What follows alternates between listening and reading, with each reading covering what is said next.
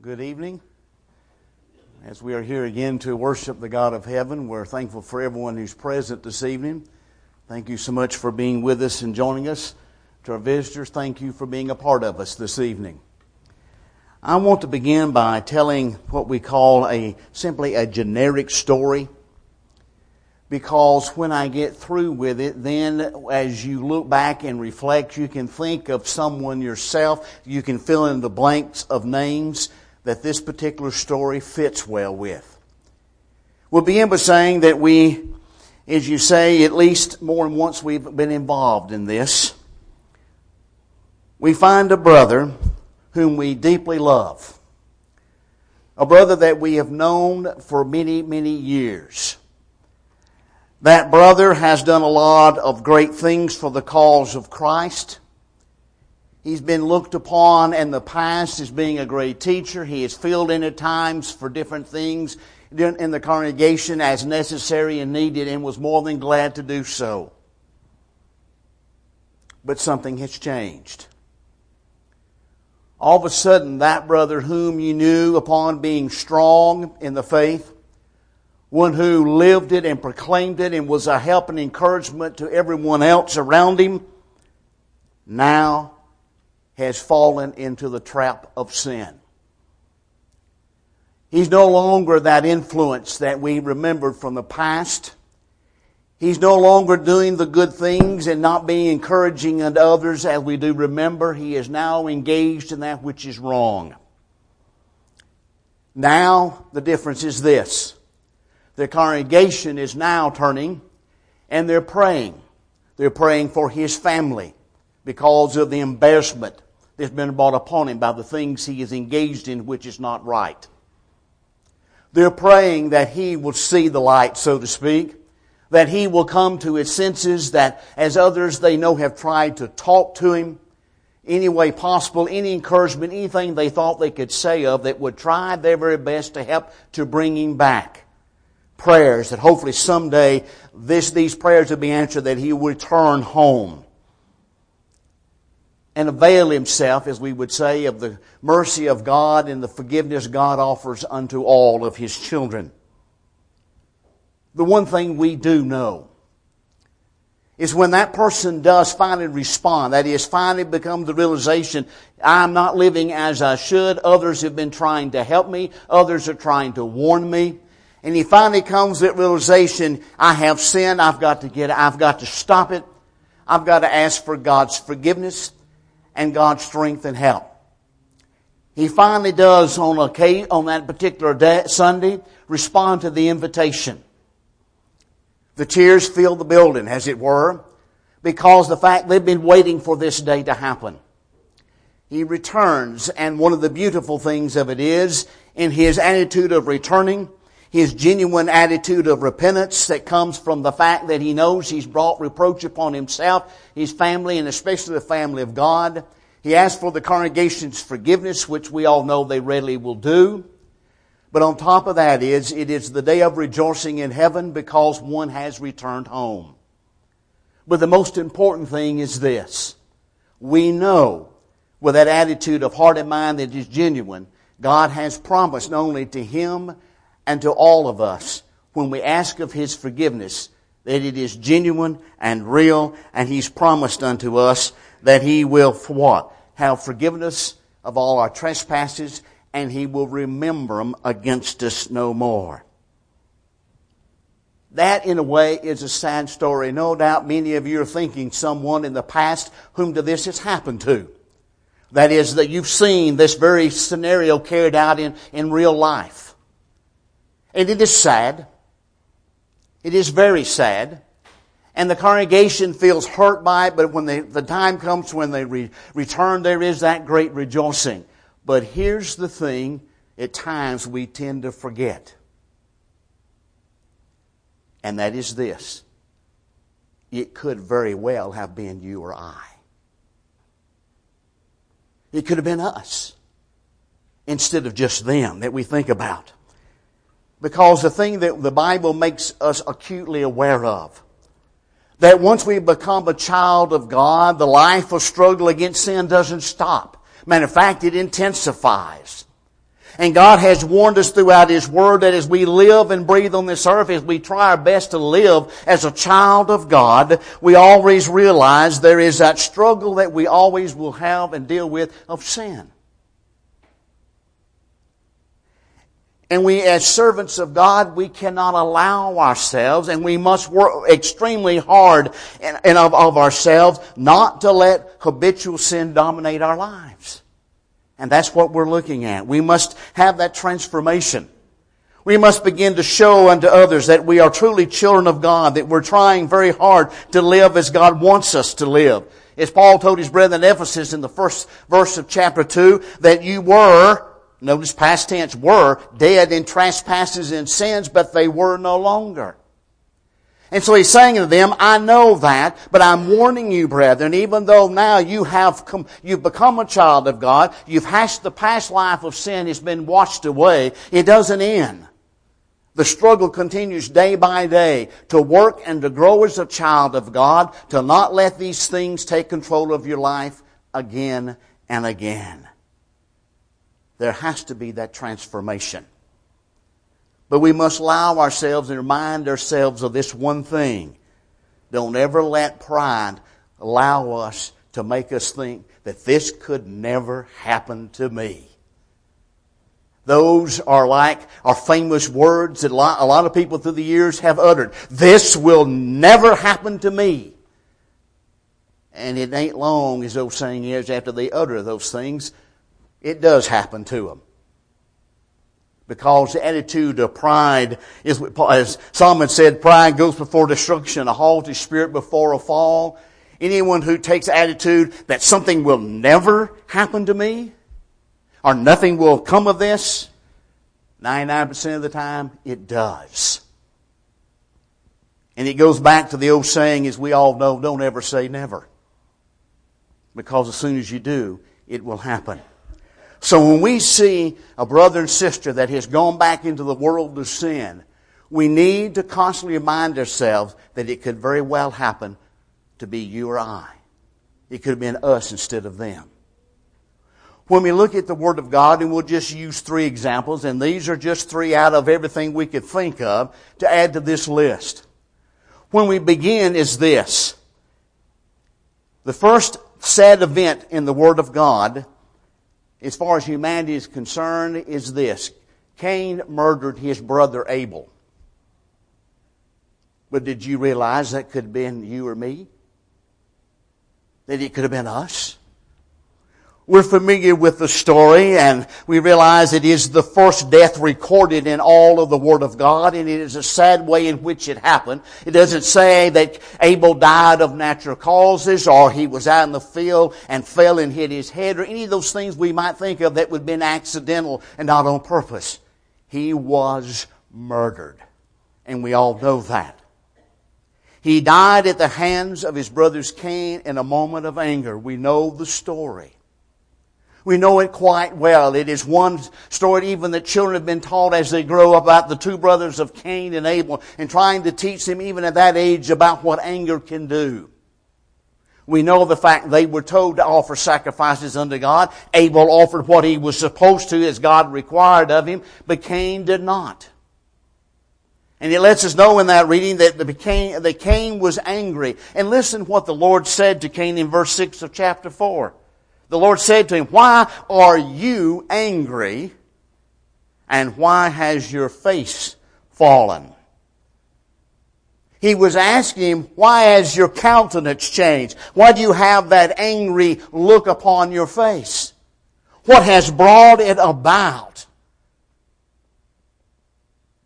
Is it because I told you what I wanted for a sacrifice and you refused it? Was it because your brother's was accepted? You know, we're never told really the answer, but the point of it being, God asked him, what's wrong? Why are you angry? Verse 8, this is all it says about the murder of Abel.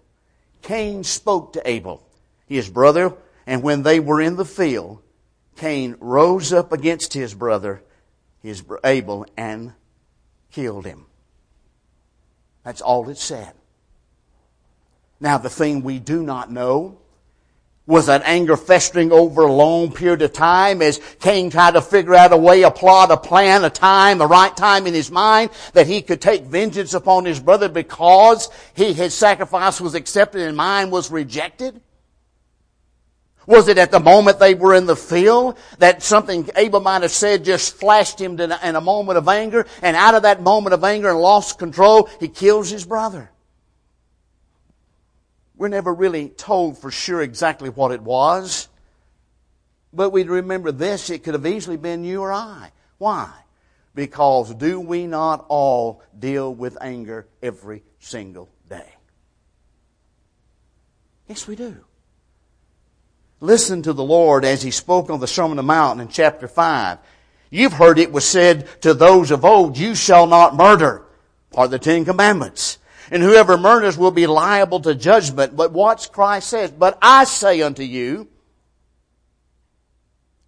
that everyone who's angry with his brother without a cause will be liable to the judgment.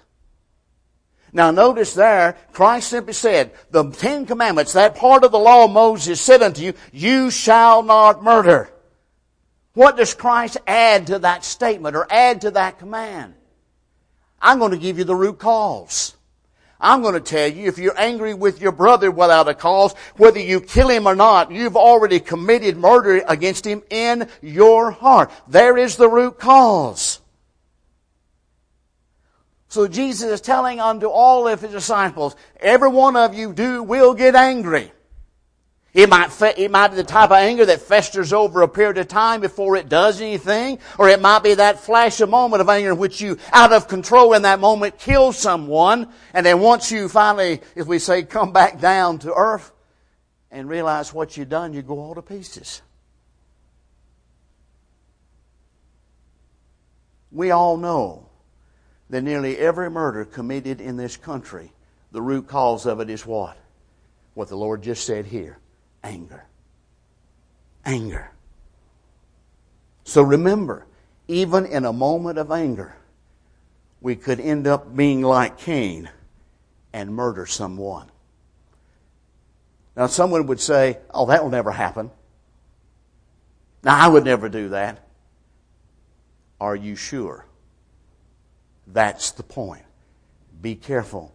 That will not happen. The next we want to use, that could also be you and I, is David's sin with Bathsheba. And you could also say again, it could just as easily be in you or I. We know that the story of David and Bathsheba is a story, when we read it, of looking, of lusting, of sexual immorality, and also this one ends in murder as well. We're familiar with the story as David was up on the rooftop of his house one evening and saw Bathsheba bathing and became very lustful as he watched her bathe. He sent for her. We all know what happened in that story of 2 Samuel 11. You know that after it's over, it sends her back. But we all know the story as it continues, that David, realizing once he is great with child, he tries to do something to make it look like it's Uriah's baby. It brings him home, says, I'm bringing you home for some time. Go spend some time with your wife. Go at home and enjoy your wife and be with her. Uriah said, no. I'd rather be with my buddies and soldiers. I don't want to leave them up there in the war and I'm coming home, having a vacation. So it didn't work. We all know eventually David had him sent to the front line, tell everybody to back off, and Uriah was murdered. David, no doubt in the back of his mind, felt pretty good for the moment, because in that moment in time, he had cleared of everything. Uriah's gone. No one will ever know. Uriah will never find out. He's out of the way. Bathsheba now can become my wife. I've got it all covered. But just a little bit, Nathan the prophet comes knocking. And he comes to David without saying anything about what happened. He just tells him a parable. A parable of a man who was rich and had a great flocks of sheep, and a poor little farmer over here only had one ewe lamb.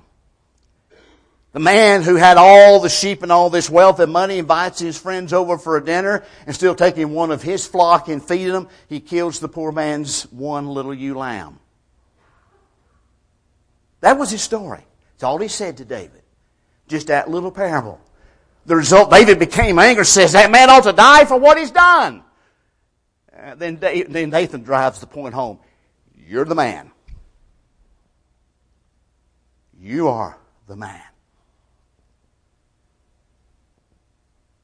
In that moment, it hit David full flat in the face of what he had done. Yes, in his mind, he had covered it all. He had taken care of everything. He felt like his problem had been solved. No one will ever know. He was found guilty. He was the one who had taken the ewe lamb, as it were, and did what happened. But David, though, we read, as we know, was a very penitent man. We also know him to be what we know as a man after God's own heart. And if you wanted to know how David's heart was after Nathan the prophet had come knocking and told him the story, just read the 51st Psalm. Beginning with verse 2, it says this, "Wash me thoroughly from my iniquity, and cleanse me from my sin. For I know my transgression, and my sin is ever before me." David is saying from his heart, I'll never forget what I've done. But watch what he says next. Against you, talking to God, and you only, have I sinned and done what is evil in your sight, so that you may be justified in your words and blameless in your judgment. Notice what David says in this time of repentance, time of asking God's forgiveness. He simply says to God, I have committed this against you. I've committed this crime against you. David hadn't murdered God. He hadn't murdered one of his angels or any of the things we think of heavenly beings. He simply says, what I have done, I have broke your law. I have broken your commandments. And I want you to forgive me. Isn't that along the same lines that our Savior talked about in His scenes of the judgment in Matthew 25? Did He not remind those on both sides, the left and the right? To the right He said to those, when you did the least of these, my brethren, all the things He lists, visiting and so forth and etc. What does He say? You've done it unto me. To the others on the other side, when you didn't do these things, He says, notice, you did not do these things to me. So David was right that whatever we do and whatever sin that we commit, it is against the God of heaven, for we have broken His law. But when you look at David, as a whole of his life, he doesn't appear to be a lustful type of person or one who would be constantly involving himself in this kind of lifestyle or this kind of thing, which is wrong in that respect. But yet, he fell into sin that night, and what happened from it was bad. This could have been his besetting sin, or it could have been just that moment, that night. But then again, it could have been you or I. We live in the 21st century. We live in a time when electronics is the great thing of all times. We can do all kinds of things. We're amazed at the fact that our computers are getting smaller, our phones are getting smaller, and yet they can do more and more and more. The internet is a wonderful thing. You can find about any subject, shop for anything you want to, or whatever. But also, what else is on the internet? Pornography. Will we not say that is our lust and so forth of the 21st century? Absolutely. And the sad part of it, it has become such a great thing and a great part of the internet that even as you go out to look for things legitimate, for things you want to buy, things you want to check on, things you want to understand more about, you can accidentally find yourself plugging into one of those sites you did not mean to do so and didn't know you done until you got into it. It happens. What should our attitude be? Our attitude will be that of Joseph when he was caught in Potiphar's house. Run. Just put it plain. Run. Because remember, it could very well be you or I, not just David, that what happened. Another one. This one we would say would be the one that we can almost say to ourselves, at times we know many Christians who have done this over a period of time because of sin. And that is this. Peter denied the Lord, but it could have been just as easily you or I.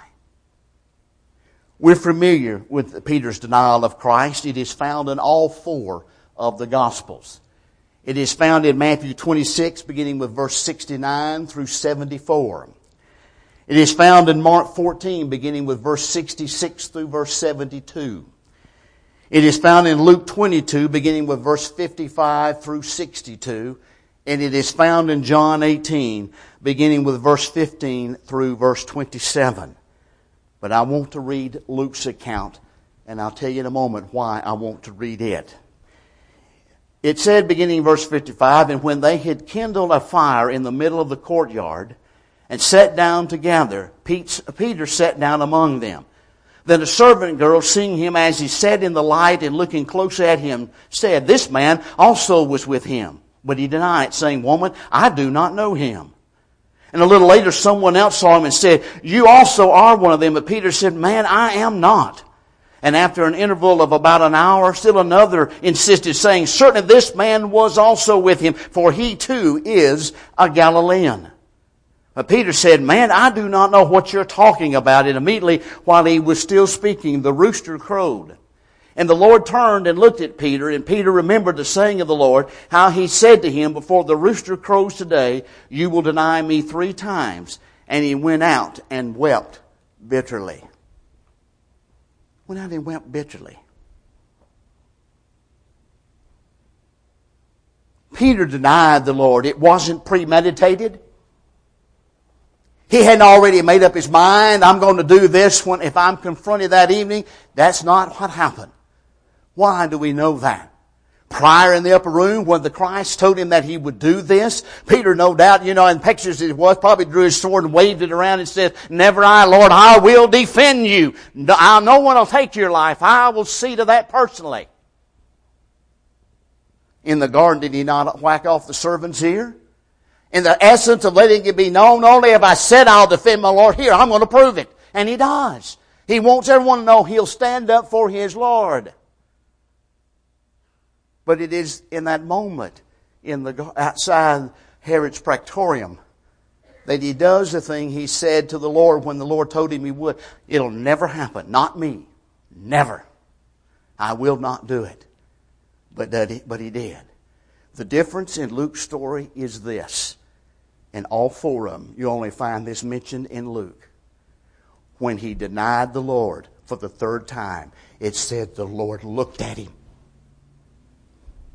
The only one of the 4 that mentions that point, that the Lord turned and looked at him, did not say a word. Not a word. Just looked at him. And we know what happened. Peter knew what he had done. Knew what he had done. And went out and wept bitterly. Jesus had warned him. And he said never. But it did. But he did. But in spite of that low moment in his life, and we could say the lowest moment of his life, period, Peter turned out to be the rock that Christ had called him to be. He became that rock. And if you don't believe it, just read his 2 epistles, and it becomes concretely clear. This man had grown through the years. But you see, it could have easily been you or I that have done that to the Lord. So you see, we can't ever say never. We cannot ever say, it never happened to me, I'll never do that, I'll never do any of these things, it'll never, never, never. No, don't ever do that. You will end up doing it because you said you wouldn't. This is the thing why we're constantly warned by God throughout His Word to remain steadfast. That after we've become a child of God, after we've obeyed those basic principles to become a child of God, from that day forward, we need to learn from the Word of God to constantly fortify our lives daily so that we can face the things of life and face sin head on and be able to either run, walk, take the door of escape, and keep going, or whatever necessary to avoid it. And then when we do sin, then when we do need to repent, let us be humble enough and take the action immediately to ask God's forgiveness. And as you said in the beginning, God has promised, not only will I forgive you of that, I will erase it and remember it no more. Remember it no more. But you see, it takes the help of the Word of God. It takes its strength to be able to work day by day and fortify ourselves that we can hopefully truly say, I will never let this happen to me with all possibility. I would never murder.